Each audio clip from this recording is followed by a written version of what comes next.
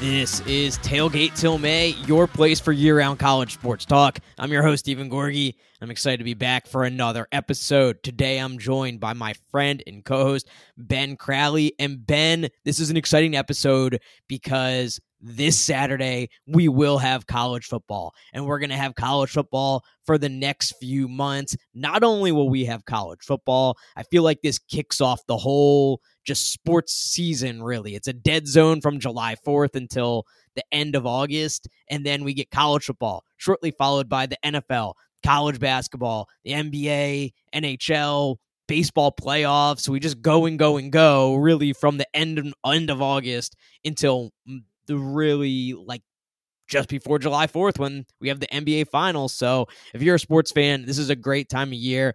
I'm super pumped for it. How are you? Yeah, I'm excited. The only downside to it is it means it's the end of summer, but then, that's the silver lining is now we got football. We got a lot of football. It's not the best week per se, but hey, you're getting football week earlier than you normally do, so you can't complain too much, relative to years past. So there should be some interesting games at least. We got the big old UMass, New Mexico State game. I know everyone's excited for that one. So yeah, I'm ready to go. The end of summer feels a lot worse living here in the Northeast or when I lived in the Midwest in Chicago than it did in Atlanta. Living in Atlanta, the end of summer never felt that bad because I knew really I had still September, October, even into November was going to be really nice. Fall was my favorite season in Atlanta, and I'm not a fall guy by any means. I'm not into the foliage, not into any of the pumpkin stuff. I am into football, obviously, but I thought fall in Atlanta was amazing because it's still, you're getting 70, 80s, and it's nice. And yeah, so exactly. So I feel like that's a really a cold weather thing is being sad about the end of summer. And don't get me wrong, I love summer because I spent most of my life in cold weather places. But being in Atlanta, it's not that bad. Also, one of my biggest pet peeves is pumpkin beer is already out and has been out for weeks, and it just doesn't make sense. It's still 95 degrees out, and the last thing on my mind at 95 degrees is wanting to drink a pumpkin flavored beer. Just gross. What is the reason behind that? I don't quite understand that. Why do they want to get it out so early? I don't understand. I maybe the decorations and stuff like that for early holidays gets you in the mood earlier. Maybe you buy more, but I can't imagine anyone having any desire to drink anything pumpkin flavored right now. When it's I feel like it's very much a cold weather drink. You drink hot chocolate when it's cold, and you drink pumpkin beers solely when the temperature is below 55 degrees. I'm with you. It's an October, November type of deal for me. So yeah. I'm not ready for pumpkin beers either. I'm still into the summer ales right now. Yeah, give me a light, crisp, refreshing beer. I always take an IPA as well. But yeah, anything pumpkin wise, it's just, ugh. Even to be fair, I love some pumpkin beers, but not right now. Get it out of my face. Now, speaking of beer, have you seen that a bunch of schools are starting to have their own beer, or their collectives are starting to put out beers? I think Indiana has some sort of beer. I think it's a lager of sorts. Let me see if I can find this. And then Iowa does too, I believe. That's a smart move. If you partner with a local brewery, I'm assuming that's what they're doing. Yeah, so it's Upland Brewing. They unveiled the first official beer of Indiana University Athletics, the Hoosier Game Day Lager. That's effing brilliant in my mind. They're going to sell so much of that because it's going to be in all of the events. Midwest people love to drink beer, so they're going to drink it up. As long as it's decent and relatively well priced, which I feel like you should make it a little cheaper than the rest of the beer, you're going to crush it.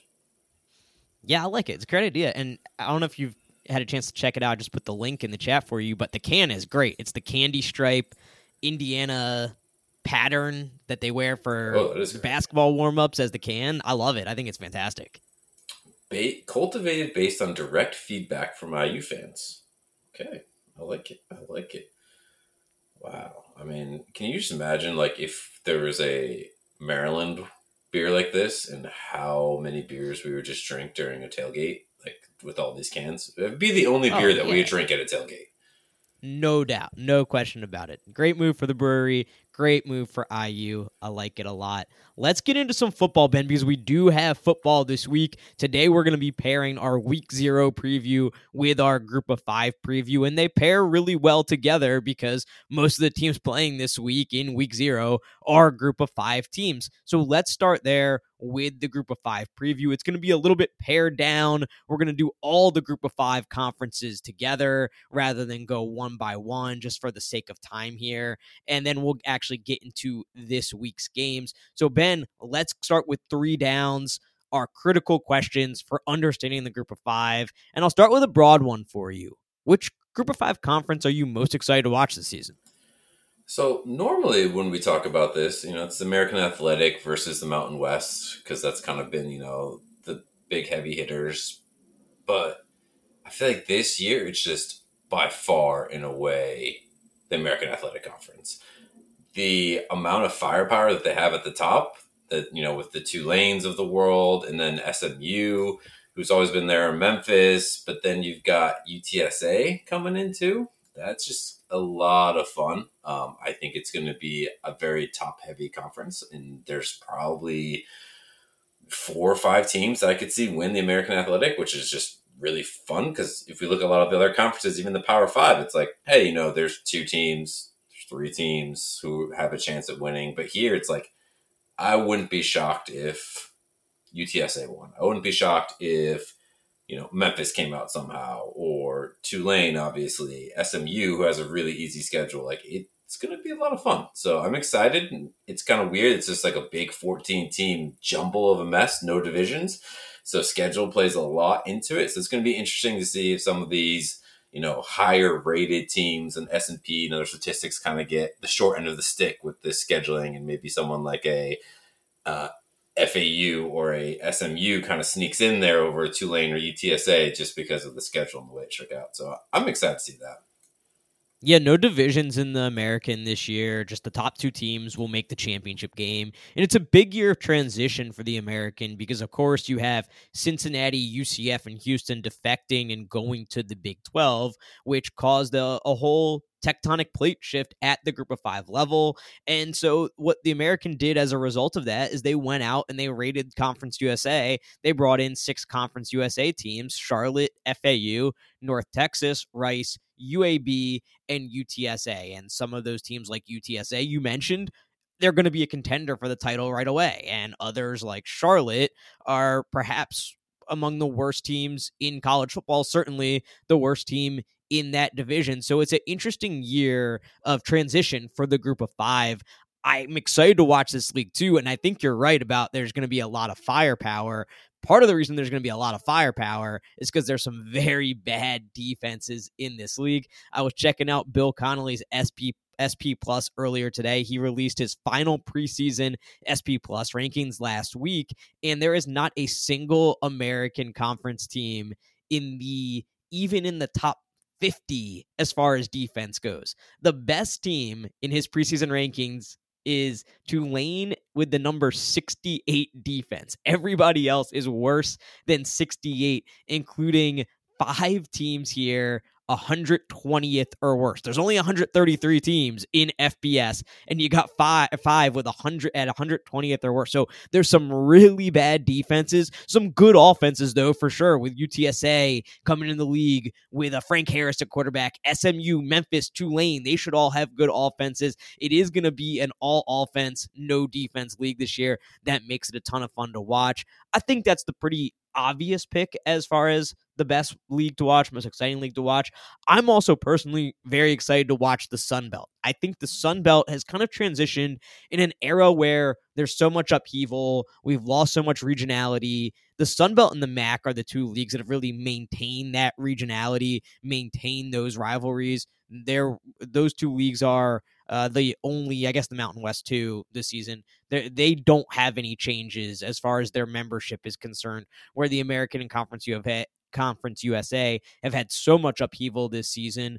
But the Sun Belt is a league where they're a little bit opposite as far as style of play goes. Their top teams are really built around defense. Troy and South Alabama among the top teams in the league, and in those SP plus ratings, Troy is number 34 in defense, and South Alabama number 56. You also have Marshall there at number 46. So it's a little bit more of a defense heavy league, but I just like the regionality of this league. I like the rivalries in this league, and this is a league that is really good, or at least really good at pulling off big upsets. Because if you remember last year, some of the biggest storylines of the season were App State beating Texas A&M. Now, App State didn't even go on to make a bowl game. They didn't have a great season, but they pulled that upset off over Texas A&M.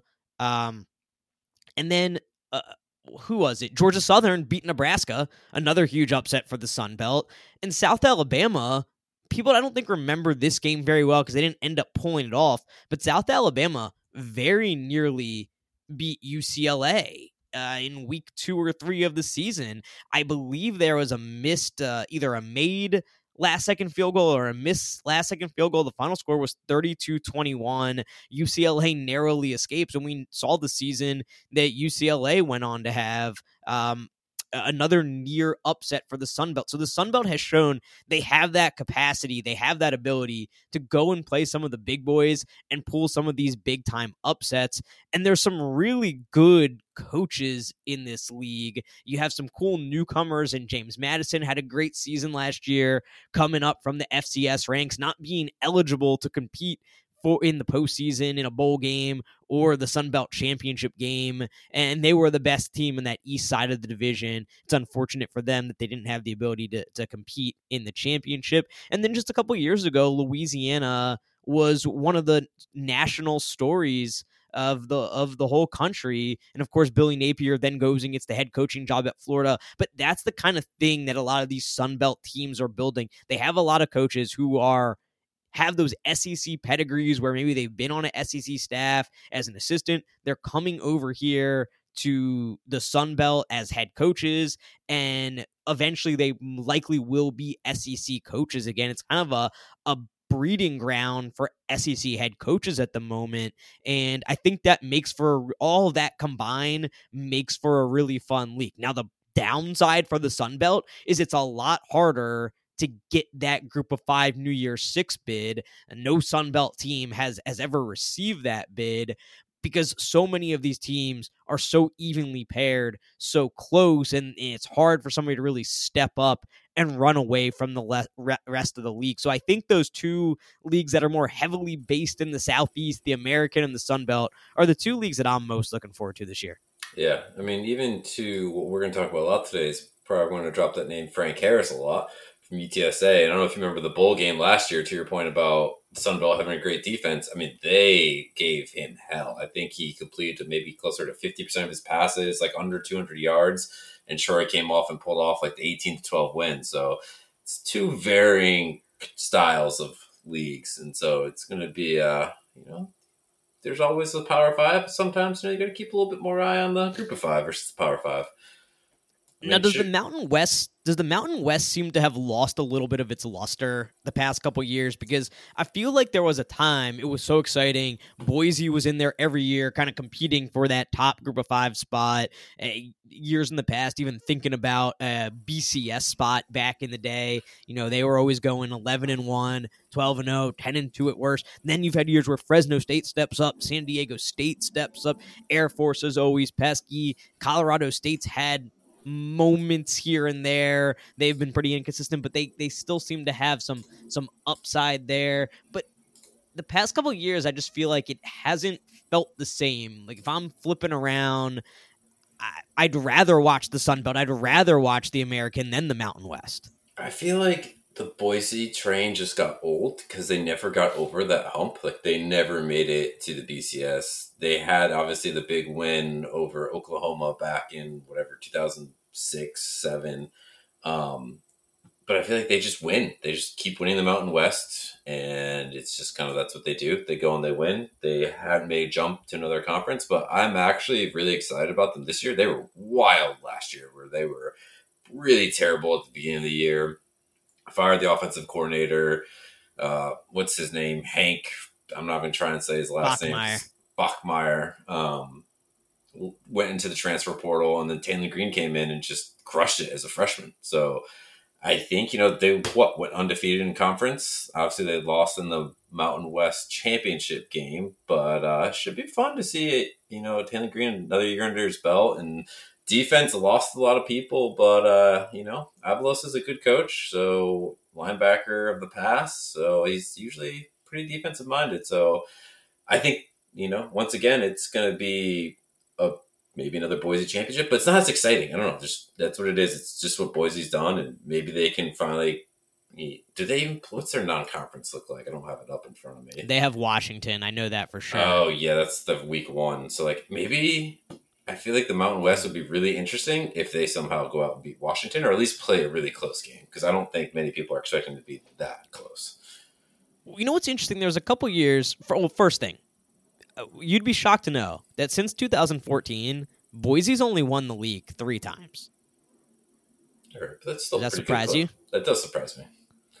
So, but San Diego's won it. San Diego State's won it a bunch. Fresno's won it a couple times. San Diego State's won it twice. Fresno State's won it twice. Boise's won it 3 times. San Jose State once and Utah State once. But Boise hasn't won it since 2019. So I feel like they just. I don't know if it's more you need that once you have a dominant team, you feel like you need to have a dominant team to keep it interesting, whereas the MAC never has a dominant team. So it's just kind of what you expect from the MAC. I don't know if that's part of it. But then there's also another interesting part of it where there were years where the Mountain West was just better or seemingly was better than the Pac-12. I distinctly remember Brian and I talking about it last preview season where the Mountain West, we were calling it the Pac-12 Mountain West Challenge, and it was basically even, I believe, the year before. I don't have the numbers in front of me, but the Mountain West had fared very, very well against the Pac-12. And I don't know if it's some of like the Pac-12 losing its luster too. It just seems like West Coast football as a whole has lost some of its luster the past couple of years. Also, too, people don't like staying up too late. Obviously, it's going to be, I think, a different tune this year with all the quarterback power we have in the Pac-12. But people just, go to bed early. They have kids. They don't want to watch football unless they're doing something amazing that you catch consistently, like USC was doing with Caleb Williams. I think it's just easier for good football teams to fall through the cracks, unfortunately, which, it's part of the reason we will no longer have a Big 12 or Pac-12, excuse me. Well, I always think when I think about the Mountain West, and I know these teams are not always part of the Mountain West. I think they were both part of the WAC at some point. But Fresno State on Friday nights playing host to big time schools or going on the road to big time schools and pulling upsets. And Boise State doing the same thing on ESPN. I feel like you do need that one bell cow to kind of make it interesting to some extent. And we'll see if Boise can do that this year and reestablish themselves. I think it's a very interesting year for them. And I think it's an interesting year for a lot of schools in the group of 5 because, as I mentioned before, Cincinnati, UCF, and Houston are now off to the Big 12. And that really leaves a big opening because those 3 schools accounted for 5 of the group of 5's and 9 New Year's 6 bowl appearances. That also includes Cincinnati's CFP appearance. So those 3 schools were, by and large, the best schools along with Boise in the group of 5 for a long time since we started calling it the group of 5, really. And now there's a big opening. So is there a school or maybe a group of schools that you think are best positioned to take over that throne as king of the group of 5 over the next couple of years? So obviously Boise, like we talked about, they've been there. They've been that team, and whether they can get back onto it, they have the history, which is good. They, I think, are poised for a really good year this year, which can help start that momentum. But I think a big team that benefits from it is Memphis. They've been there a lot in the last, 5-6 years. And obviously Mike Norvell's a great head coach. Now he's moved on. But I think with that Cincinnati, Houston leaving, they're kind of, one of the top dogs, and they've always recruited very well for a group of 5 school. So I think that gives them a chance to shine and for them to start winning more championships than they have. Because I can't remember the last time they actually won the American Athletic, but I think they're the ones that are most poised to make that step up, kind of fill in that gap and be a perpetual, New Year's Six bowl contender. I mean, you've got great stories like Tulane, but I just don't think they're set up yet to continually contend year over year. But I think it's kind of Memphis is, if I'm a Memphis fan or in the University of Memphis, like, all right, this is our time to shine, baby. So you got anyone else on your mind? There's one team that really stands out to me, and it's SMU. And if you've been following any of the news coming out today, they really want to get into the ACC. We'll see if it happens or not, but they want to go into the ACC so badly that they are willing to forgo 7 years of media payouts to enter the ACC. And that kind of tells you the kind of monetary power the boosters at that school have, the kind of financial prowess that they have. And if there's one thing that we know about college football, it's that financial prowess and money are a huge indicator of success. So if they're willing to do that, that shows me they are very, very committed to football. If they continue staying in the group of five, I think they have a huge chance. And it's not just that, it's also their history, right? We've seen that they are committed to football in the past. There's a culture of football going back to those Southwestern Conference days. So if they stay in the group of five, I think that's the school that has a huge chance. I don't know that there's anybody else really. I think you're right about, Tulane had a great year, but they are not there yet where they're perpetually a year in, year out team. I'm curious if there is somebody in the Sun Belt who can do it. UTSA is interesting because they have built a program very quickly that's very successful. Their head coach Traylor signed on for he signed an extension. He's going to be around seemingly for a while. He seems committed to being there at least seemingly for a while. But you never know if a Big 12 school comes calling, an SEC school comes calling. He's a Texas guy, state of Texas guy. So if one of the big Texas schools comes calling, he might leave. But they were also able to keep Frank Harris. It shows me that there is some investment with NIL. Frank Harris could have gone a ton of places. I bet Florida would be glad to have Frank Harris on their roster right now, and he chose to stay at UTSA. So to me, that's a really good sign. I mean, they're still in their infancy as a program, but they've now won back-to-back conference titles. They have a chance to compete for another in a more prestigious league this year. I do wonder if that's the kind of school that could really step up and build something if they're able to keep Traylor there for the long term, because they have that kind of investment. It's just so hard in the group of five. I mean, even at Boise, we've seen them rotate through so many coaches, whether it's Peterson or Harsin, and they were able to sustain it over a bunch of different coaches. That's what you have to be able to do when you're a group of five team, because there's always going to be a bigger fish out there. So many of these coaches want to coach at the highest level. I mean, you can't blame them. They're competitive guys. Everybody wants to compete for national titles, compete at the highest level of the sport. But it's, can you continue to succeed across many different coaches? And I think a huge part of that is the infrastructure, the culture of success that you build. And when I say that, I don't mean that like in a coach speak way. I mean, how invested in football are you? How willing are you to spend and do the things you need to do, whether it's NIL, whether it's facilities, whether it's just now with more spread out conferences, and is making sure that you have the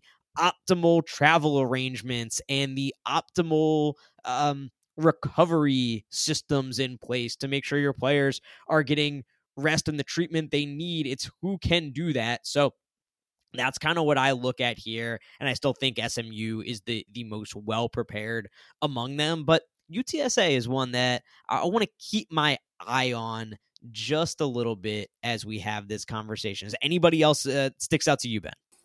No, and to your point, I just want to mention, I think this is the biggest benefit of NIL is guys like Frank Harris, who would probably be day 2 or 3 guys in the NFL draft. So in years past, do I want to play another year or in a group of 5, or do I want to go make some money? Where now he can make some money and then try and win a, conference championship and maybe make a New Year's Six bowl. So I think that's one of the biggest benefits of NIL from like a fan perspective, is seeing guys like this come back for another year, run it back, and try to make it a three-peat.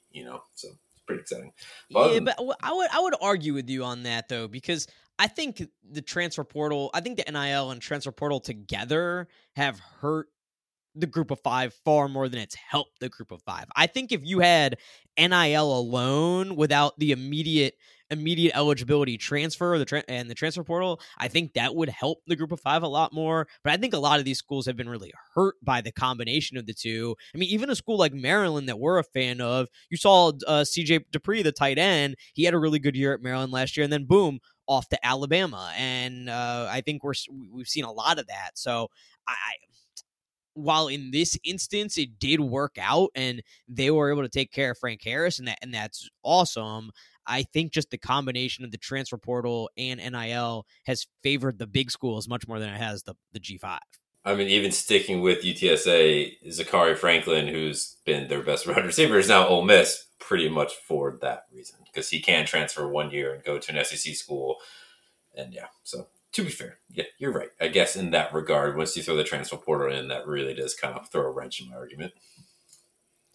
So let's focus our attention here a little bit more, Ben. We've been going kind of macro, looking big picture. Let's narrow our focus and look at one specific school. And that school I want to look at is Toledo. So they won the MAC last year, but they finished with 5 losses. They were 7-5 in the regular season, beat Ohio in the MAC championship game, and then won their bowl game to finish 9-5. Overall, a very good year, but not the kind of year that gets you into the New Year's Six bowl conversation, or really even earns you any national attention. So is Toledo primed for a true breakout year this year where they can compete for the MAC's first New Year's Six bid since Western Michigan did it in the 2016 season? Boat. I mean, all the signs say they should. I mean, what this team has, I mean, one of the big things too is their defenses, like their secondary is nasty. They had the 3rd lowest passing success rate in FBS last year. Their 2 cornerbacks combined for 6 interceptions, 27 pass breakups, and also, had some tackles for loss as well in there. So I think the biggest thing is when I look at Toledo, it's every year if we talk about, is Toledo going to do it? Is Toledo going to do it? Candle obviously had a good start, but he's only 33-25 in the last couple of years, including the 9-win season last year.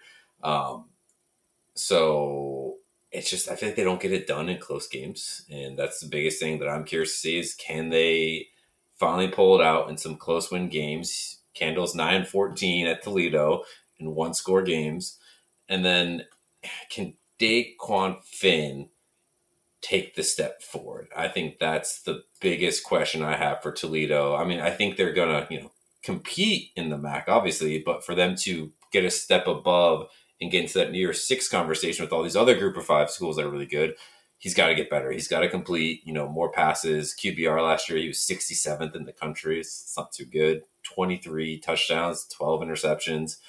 He's got to kind of take out, which is funny because year before that, he only threw 2 interceptions to 18 touchdowns. So maybe something was just off last year, but he needs to get back to that level of taking care of the ball. And I mean, was pretty good, like in 2021. So if he can get back to that level, their defense stays good. They have a chance. I don't believe it fully yet, but I could see it happening.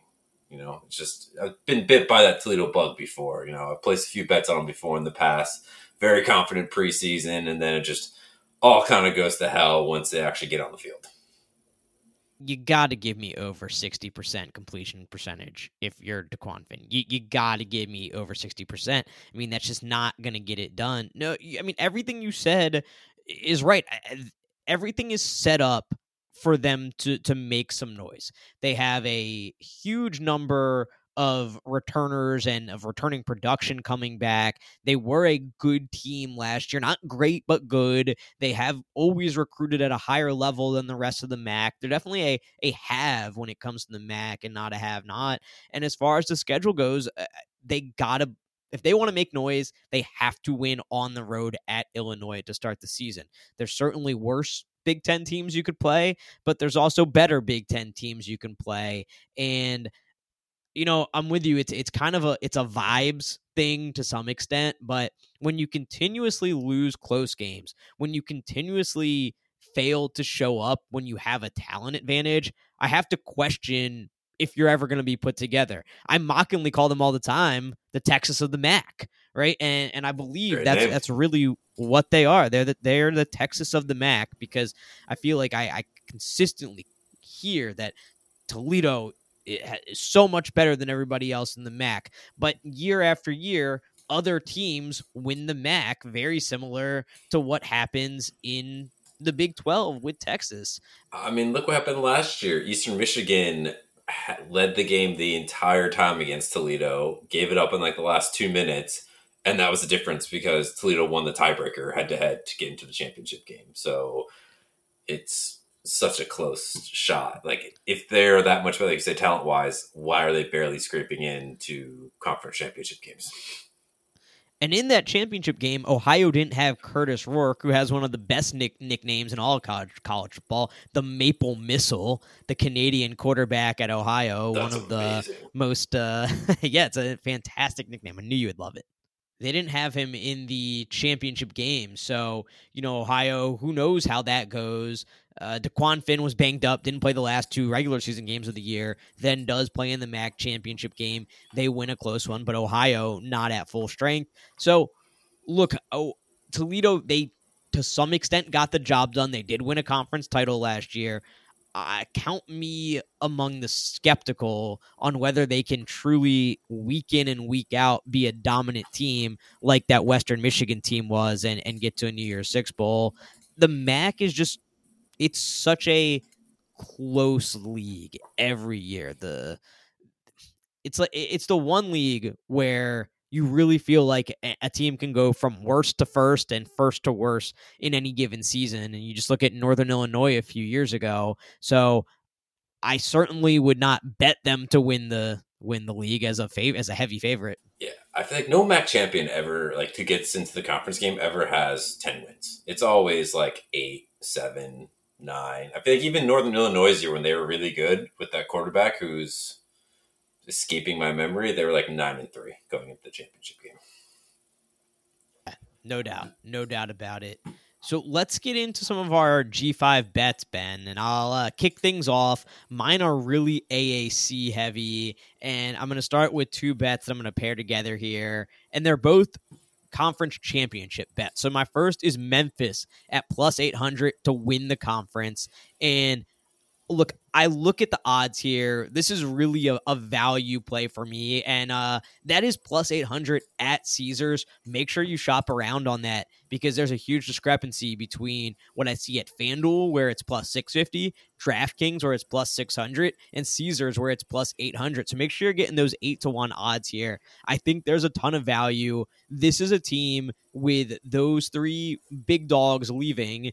Ben talked about them as one that might be able to step up and take the reins, but without Cincinnati, UCF, and Houston in the league, Memphis is kind of that natural team to take that next step up. They've consistently been one of the better recruiting teams in the conference. Over the last 5 years, they've finished 3rd, 2nd, 4th, and 2nd.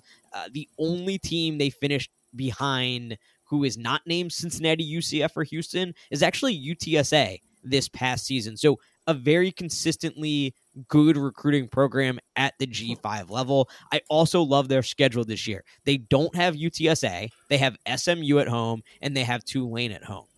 Bill Connolly has 6 teams ranked 100 or worse in SP Plus, and Memphis has 4 of them on the schedule. So basically 4 of the 6 worst teams in the AAC, Memphis has on the schedule. I think they're going to be really good on offense. I think they're going to have questions on defense, but I don't see them fundamentally different than SMU, who I think is going to have the same questions, and they're plus 300. Memphis is plus 800. I really like the value here.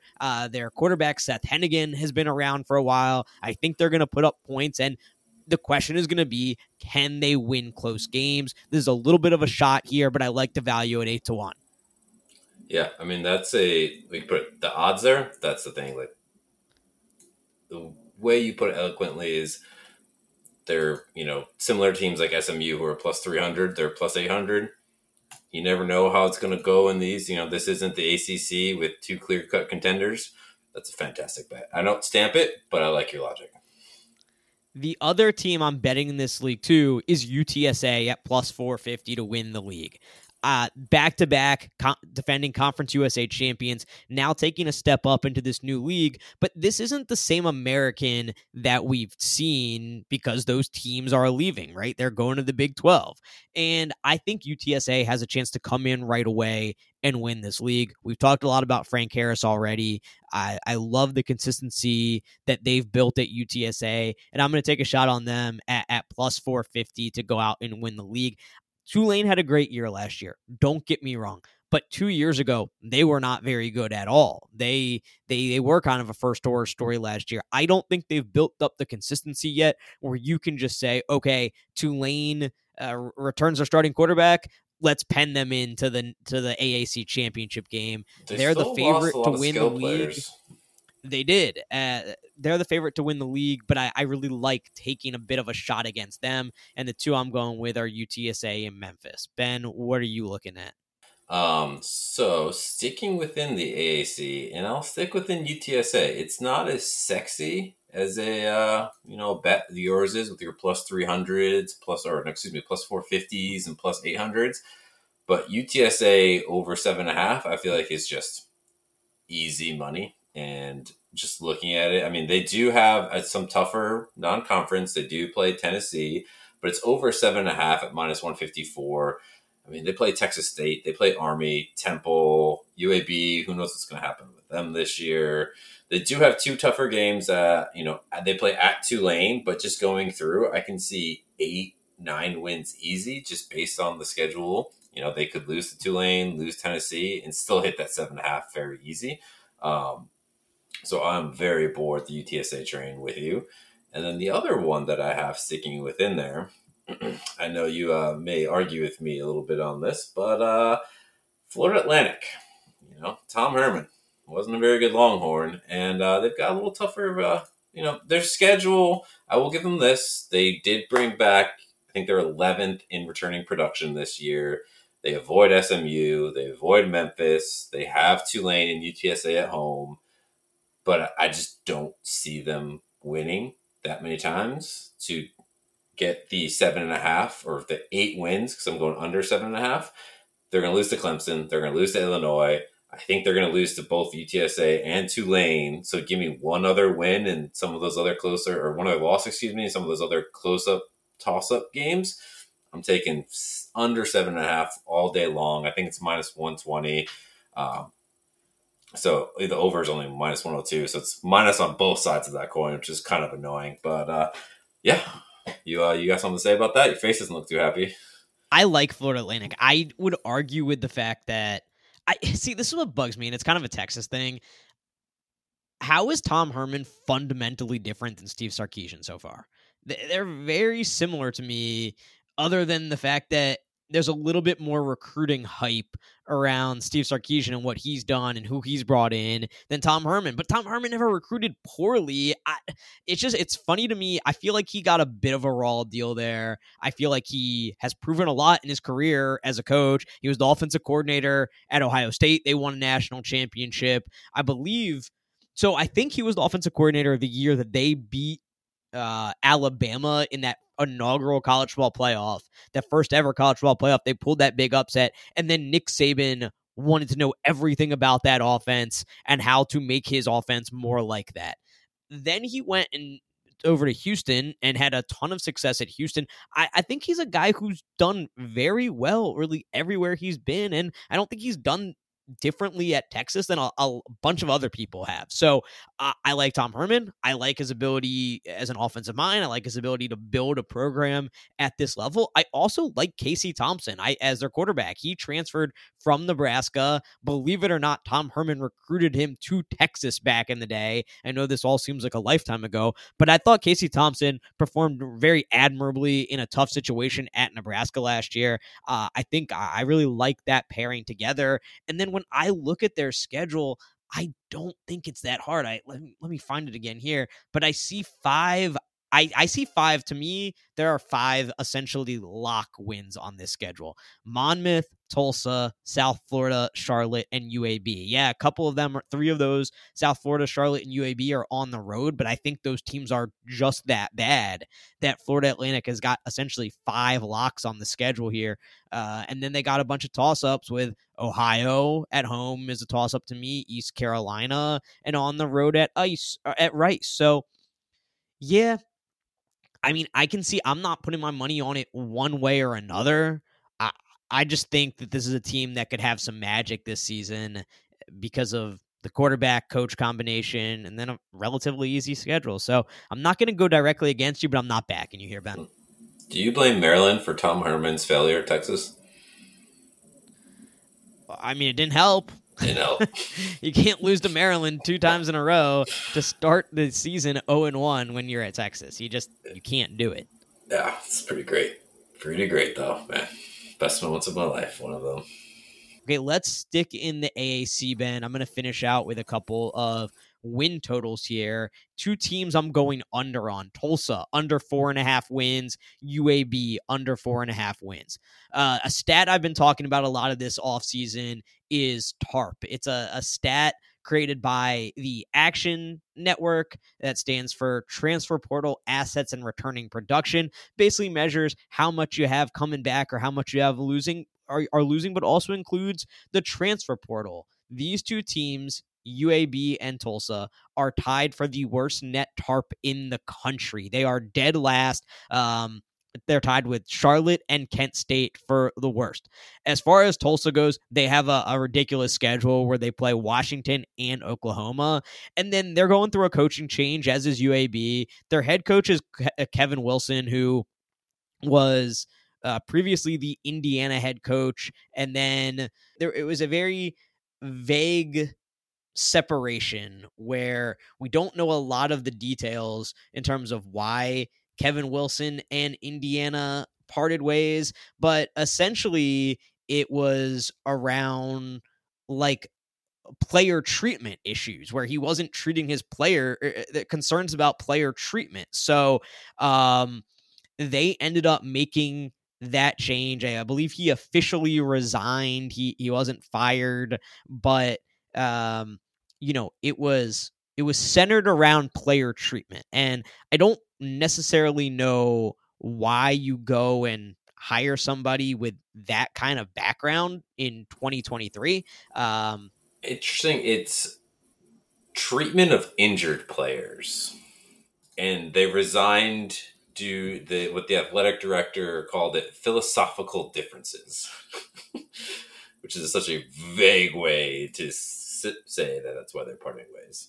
Yeah, either way, Indiana didn't seem too broken up about it, right? And even though we haven't had too many details about it, they moved on, and he's a guy who's bounced around a little bit. He was at Ohio State, I believe, as the offensive coordinator for some time, and I'm just not sure why this is the move that Tulsa made. They also, very bizarrely, didn't hire a defensive coordinator until May.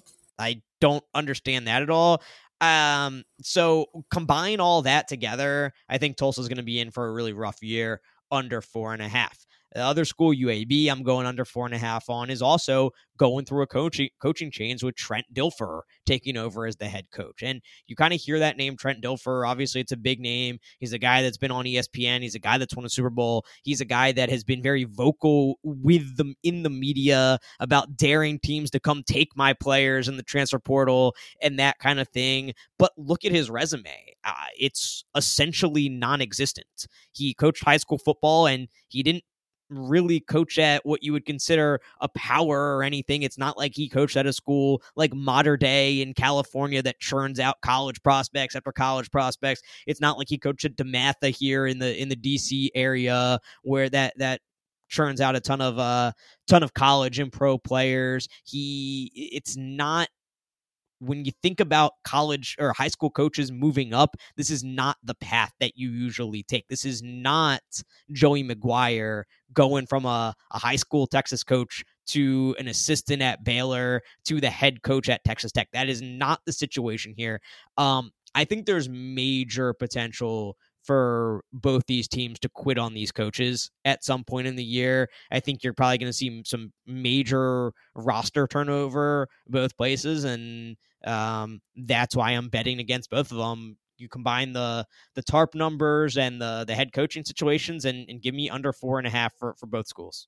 So it's just really funny to me to be like athletic director, whatever, of a big time college, and then see Trent Dilfer and be like, oh yeah, he's won back-to-back Division II Class AA championship games in Tennessee. We got to hire this guy, and it's just, I don't know, it's funny to me. Like, he has 4 years of coaching. One of them's like COVID, so it's pretty wild. It doesn't make any sense, especially for a program that was literally it was dead. It got brought back. UAB has been through so much. It's been such a great story. Bill Clark, the former head coach there, did so much to build up that program, and to just take it in this direction, I just frankly don't understand it. I think UAB would be much more well served to go get a couple guys that are in the Sun Belt right now, who have that SEC pedigree that I've talked about and are doing really well as head coaches. You have Summerall, Womack, and Huff all in the Sun Belt, and I feel like that's much more the kind of coach that would be better suited for this job than Trent Dilfer. Yeah, it's going to be some real interesting jumps to the FBS for some first-time coaches with Deion and Trent Dilfer this year. So obviously Deion has way more pedigree than Trent does. So have you heard, before I give my other bet, Trent Dilfer's mantra? It's UAB football, no problems, only solutions. That's something that would have been on the wall at Dunder Mifflin. There would have been a poster that says Dunder Mifflin, no problems, only solutions. It's like that, like, random always cat poster. It's like, hang in there with the cat slipping. Like, it's one of those very generic, like, not clip art, but, the sample art things that someone just makes a very vague statement on. But the last one I've got is Boise State. A little juice on this, plus 134, over 8.5. So Boise State obviously had a really weird year last year, as we spoke to earlier. Went undefeated in the Mountain West Conference play, lost. I just, there's the way their schedule shakes out. I think the 8.5. I mean, it's going to be tough. They can get the 9, but I'm just kind of banking on Taylen Green and how well he played last year to come back his sophomore year and play even better. And even if you look at it, they beat 4 Mountain West components, including Fresno State and San Diego State, who are their 2 biggest competitors, by an average of 36-14. So they really kind of found a second gear the latter half of last year. And I'm banking on them to transition that into this year. They did lose a lot of people on defense, as I talked to, but I believe in the Broncos this year. And I think this is the year that they kind of get back into the conversation of one of the best teams in the group of 5. Maybe make a play at the group or New Year's 6 Group of 5 bowl, but I still think that goes to an athletic conference or American Athletic Conference this year. But I think they're going to win the Mountain West this year. Yeah, Taylen Green will definitely be one of the most fun players to watch. I mean, he's huge. He's a great running quarterback. I think he's like 6'6", and it's always fun to watch. So it's a huge year for them. They got to reestablish themselves, because you risk falling out of relevancy so quickly, because we don't think about Boise the way we do 5 years ago, and we certainly don't think about them the way we did 10 years ago in 2013. So this is a big year for Boise, a big year for Andy Avalos there, and they have a big chance, and a lot of it is on the shoulders of Taylen Green. So I'm excited to watch it. He is 6'6", and even in the bowl game against North Texas, he rushed 12 times for 120 yards and 2 touchdowns. So he's definitely the dual threat guy. That's just, it's not got to be fun to see someone 6'6" that you got to go and tackle. Yeah, that's what makes football awesome. So excited to watch him this year. And I'm excited to actually watch some real football games this weekend, Ben. It's week 0. and we have football, but maybe not the most exciting slate. So I want to start there. How do you feel about week 0 in general and this slate in particular, and how it kicks off the college football season? Do you like it? Would you rather just skip it all together? Would you rather have more big matchups? How do you feel about this whole setup, and what would you do if you were running college football? So I do like it, sort of. I'm like half into it. Part of the reason that I think it is cool is stuff like the Navy Notre Dame game in Dublin. Like, I think it's really fun to do kind of a showcase game like that the week before that's in a non-traditional environment. Kind of thinking like those random college basketball games that are like on a battleship somewhere. I like the idea of having a matchup in a unique location. So that part is fun. Other than that, though, I do wish there was like one other better game. I mean, I think Notre Dame is still heavily favored, but that's still a big game in the rivalry of Navy and Notre Dame, even though Notre Dame won so many times until they finally lost here in the last couple of years. But I like having it early. I just wish there was better. Like, other than that game, I mean, Ohio San Diego State is going to be a pretty good game, but just give me a little bit more. It's such a tease because there's maybe going to be one close game and that's it. And it'll be fun to see, Caleb Williams go out and throw for 500 yards. But other than that, I just wish it was, if they didn't have the Notre Dame Navy game, I would say scrap it, honestly. Even though it's not probably going to be the best game, but it is going to be cool to see American football in Ireland. If they didn't have anything like that, I'd say get it out of here. Just, wait. It's like a half-baked idea. Just wait until week 1. Do it the right way. So, as you know, I was at a wedding this past weekend. And it was my sister's wedding. It was a great wedding. Ton of fun. Which songs do you think... Give me a guess here. Name me a couple songs you think that got the people going the most over this weekend at this wedding. Got people out on the dance floor, got them excited, got them dancing, got the energy high. Give me a couple guesses, just real quick. You might be wrong, you might be right, but I have a point with all this. I want you to guess though. One song I feel like is popping in my head. It's not gonna be right. It's gonna be "Sweet Caroline." No, dead wrong. I know. I said it was gonna be wrong, but I said that's the whole thing that just stuck in my mind. Turn Down for What? Turn Down for that is good. I think they did play that, but I'll tell you the two songs that really stood out to me: "Love Story" by Taylor Swift and "Mr. Brightside" by. I was gonna say Killers. Mr. Brightside. Yeah, the Killers. Yeah, Mr. Brightside. So I have a point with all this and how it relates to week 0. Those are songs that have a wide-ranging appeal.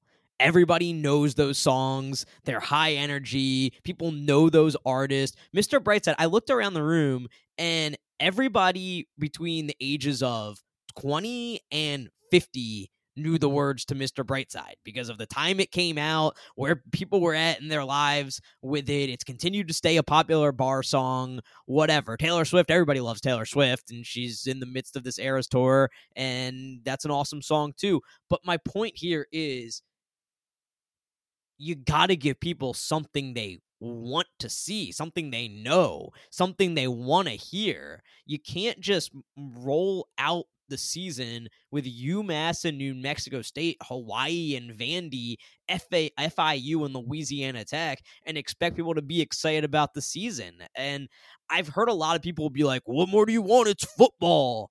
Okay, well, yeah, I am addicted to football, but I mean, I still want to watch something good. I'm going to watch some of it for sure.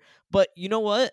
It's a long enough season now that there's plenty of people that are going to say, no, I'm not going to waste my time with this. So I'm not above saying that they should give us something interesting and give us something good. I really liked it a few years ago. They had Florida Miami on that opening weekend. You got to give us one really big, good game. Unfortunately, Navy Notre Dame's not it. There's been some years where Navy can make it pretty interesting. This isn't one of those years. I want something big. I want the Killers. I want Taylor Swift. I don't want a song that nobody's ever heard of. This would have been perfect to have LSU Florida State. like have that headline this weekend instead of next weekend. Other question before Mr. Brightside, I feel like was not as popular when it first came out. I feel like it randomly got more popular years after it came out. Agreed. I think it's become kind of a closing the bar song for some reason, and I'm a little past my going out prime, so not ever there when the bar closes. But that's what I've heard. Okay, but it's interesting because like it came out when we were in college, and I feel like it did get played a little bit, but now I feel like so many people love it, and it's played at weddings. Where I feel like back in the early 2000s, it wasn't played, or 2010s, I should say, because it came out 2009. Think about like when we were in school. I'm pretty sure they were playing "Closing Time," which came out in the '90s to close the bars, right? So I Stanley feel Hudson's like favorite song. there's just a That's a good pull. Good reference. But I think for some reason, some songs just have a way of sticking around, and this is one of them. It's true. I guess it is a very good singing song. People like Yeah, to it's a sing good it. singing song. Very Exactly. interactive. Not a lot of words, interactive, high energy, exciting. So let's talk about some of these games, Ben. We're not the most exciting slate, but we are going to watch them because it is football. And probably the headliner of it is Navy versus Notre Dame in Dublin. I am excited to see what Sam Hartman looks like in a Notre Dame uniform. I am excited to see what a non-Tommy Rees offense looks like at Notre Dame. And I'm excited to see if Notre Dame can take care of business which is something they had trouble with last year, obviously losing to Marshall early in the season. I'm excited to see what year 2 of the Marcus Freeman era looks like. So those are all kind of the things I'm interested in. I do have a bet in this game. I am going under 49.5 in this game. A reminder for everybody out there, we have new clock rules in college football. The clock rules are going to be very similar to the NFL now, where even when you make a first down, the clock does not stop like they used to. And this will, other than 2 minutes left in the first half and 2 minutes left in the game, we'll kind of stay with the old college football rules where the clock stops on a first down. We are going to be going with NFL clock rules. That's going to make the games go faster. That's going to make there be fewer plays. And when you have a team like Navy, who is going through a coaching change of their own with Ken Niumatalolo out and a new head coach in who comes from Kennesaw State, where they did run a triple option and they're still going to be a very heavy running team. They're still going to run the ball a lot, is my point here. I think it's going to take a little bit to see how these new clock rules impact the game. But with a team that runs the ball a lot in Navy, with a team that wants to pound the ball with Audric Estime and Notre Dame, I think that this game is going to move quick. I don't think there's going to be a ton of plays. So I like the under 49.5 here, Ben. I like that too. I mean, I think it's going to be a lot of grinding out at the end. So, I mean, unless Sam Hartman lights it up all of a sudden the first half, I think you got it here. An aside on Notre Dame is like, could Sam Hartman be a model?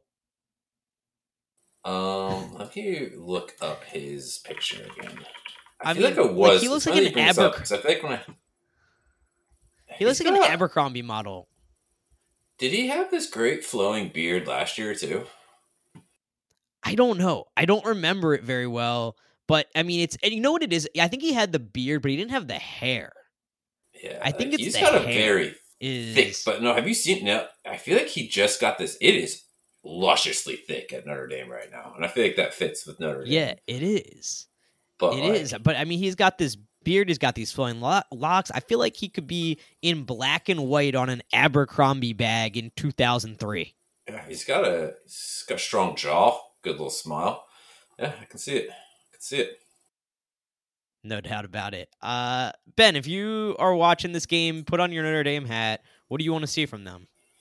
I want them to just have a competent offense. I want to see Sam Hartman get involved early, get comfortable, make some good plays, and then just pound the football and have the defense do what the defense should do. I feel like it's not going to be a great test for Notre Dame yet, but still got September 23rd circled my calendar to see that Ohio State game. So, but I think it'll be a really good test in the sense of I'm curious to see how Notre Dame's going to employ Sam Hartman and how it's going to affect their offense without Tommy Rees and what they're planning to do with him. Because if it was in a Tommy Rees offense, I would expect Sam Hartman to do way worse than he did last year. But it's not Tommy Rees offense, so I'm actually interested to see how it's going to shake out. I was going to say, can you, like, every time I hear Tommy Rees, I'm like, he is the freaking coordinator for Alabama football. Why? Can't tell you how many times I've heard the name Tommy Rees cursed in my group chats with my sisters and brother-in-law because they hated his play calling at Notre Dame. And yet he's at now one of the best schools in the country. We will see. We will see whether he was held back by Notre Dame or whether he was holding Notre Dame back. It'll be very interesting to see this year at Alabama. Let's move on to our next game here. UTEP going to Jacksonville State. Jacksonville State, a school moving up from the FCS to the FBS, their first year moving up a level. Jacksonville State, not in Jacksonville, Florida, in Alabama, actually. And this is a school that beat Florida State a couple years ago, early in the Mike Norvell tenure. I think it was a pretty crazy end game Hail Mary where Florida State just didn't cover well. But so they have a history of success here.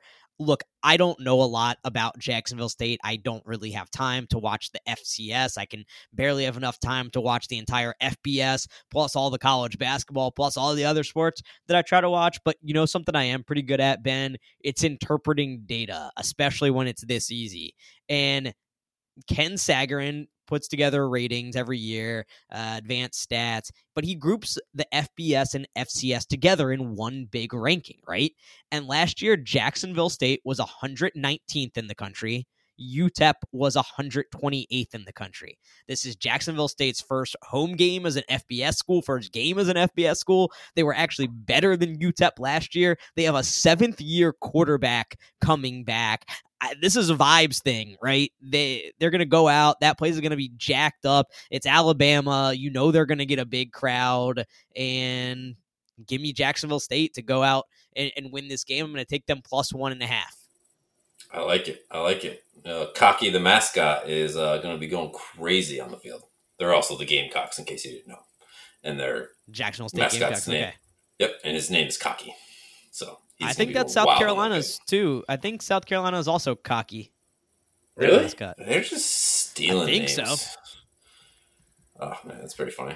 Well, I looked at it. Yeah, it is. South Carolina's mascot, Cocky, is the costume mascot of South Carolina. Now I want to see 2 pictures of them side by side. The drawing I like way better for Jacksonville State. Okay. I'm gonna pop this in our chat real quick so you can see it, but it's pretty fun. Oh, that didn't work. But yeah, just Google Jacksonville State when I'm talking about. We're gonna skip a couple games, but yeah, I'll just poop on UMass New Mexico State while you look up the Gamecocks logo for Jacksonville State. This is basically just the worst of the worst. The poopy bowl of the season, and UMass and their 3 wins in the last 4 seasons are probably going to lose by, I think surprisingly, they're only a touchdown underdog or 7.5, but them having to fly across country to go to New Mexico State, I don't think anyone's going to be watching this game. I think it's probably going to be like a 28-14 game, and we'll probably have about 1,300 people in the entire country actually watching it. So, all right. So, are you betting New Mexico State, or are you not betting anything? I don't want to even think about this game. I want to pretend this game doesn't exist. So, you said they were going to win, so I was just curious. Yeah, I mean, I was just spitballing. I think they're 7.5 favorites, and if that's true, I would bet them. But New Mexico State is also it's bad. 6. It's New Mexico State minus 6.5, so it's under a touchdown. So if you want it, you can get it there. So if I'm gonna give a bet for this, I would say that, because UMass just is not winning a game ever. Yeah, we don't need to linger on that one for too long. What else you got from a betting perspective here this weekend? You want to hear about it? So one that I love is San Jose State USC. The over of 66.5. Big over. First game of the season.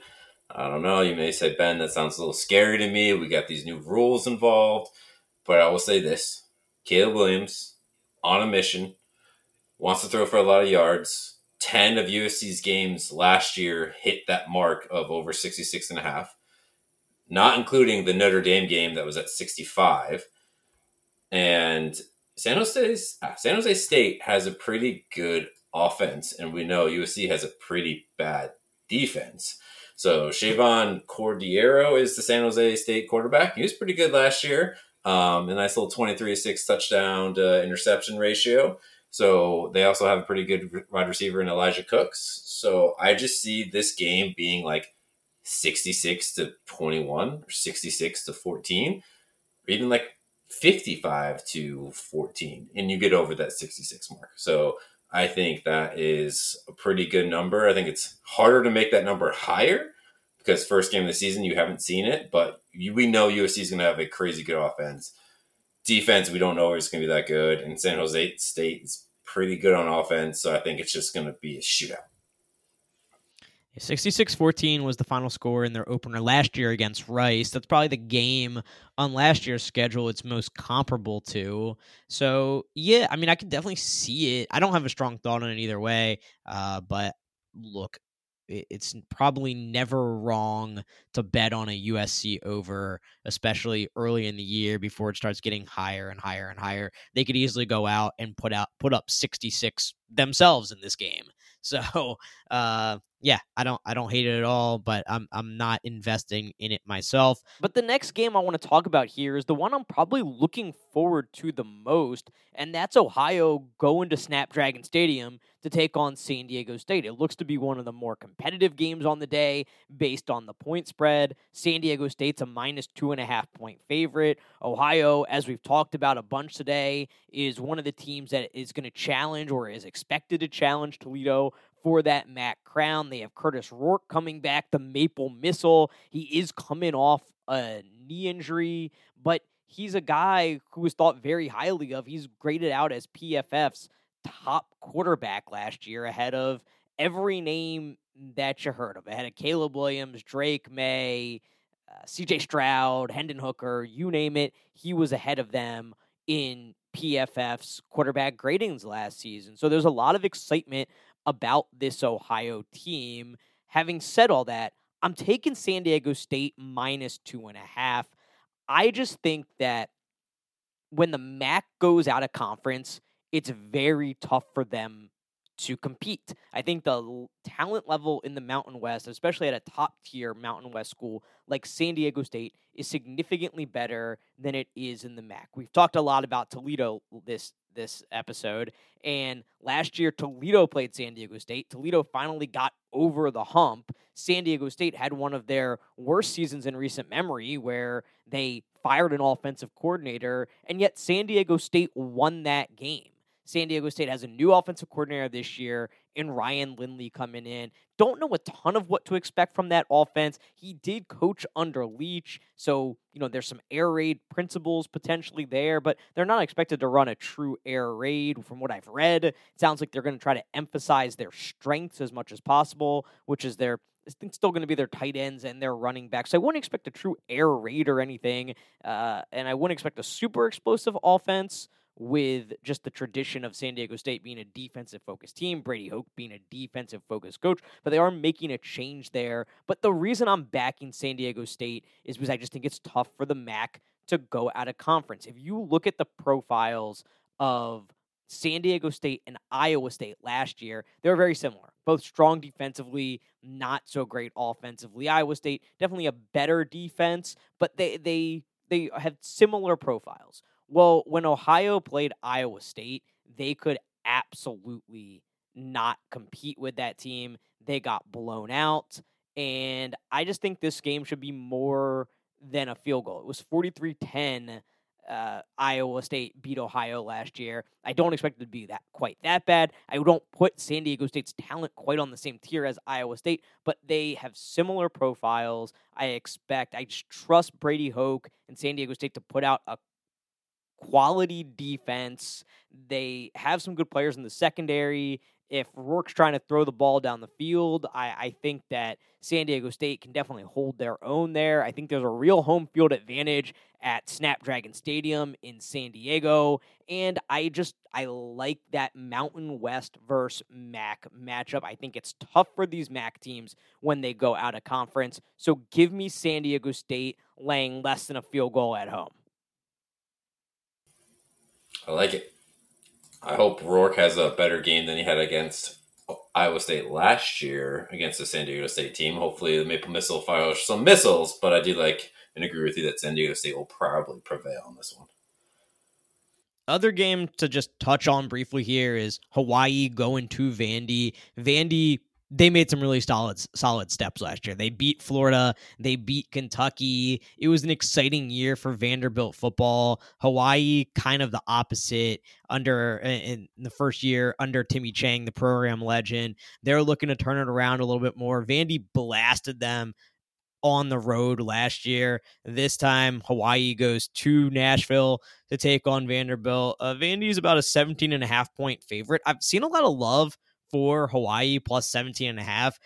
Look, I want to watch this game and I would like to be invested on it. I just don't have a great sense either way, and don't feel like I want to invest my money here. I'm with you on that one. I just have no idea, and it's a game I'm gonna just peek at but not invest in. Well, that's it. That's our show for today. Football is here. This weekend we will be watching college football, and then we have it all to look forward. It's all in front of us. We should have a great season coming up, and we're looking forward to covering it for you right here on Tailgate Till May. We'll be back on Sunday to recap the Week 0 action and talk about our preseason best bets before we hit Week 1 of the season. Until next time, keep the grill hot and the cooler cold.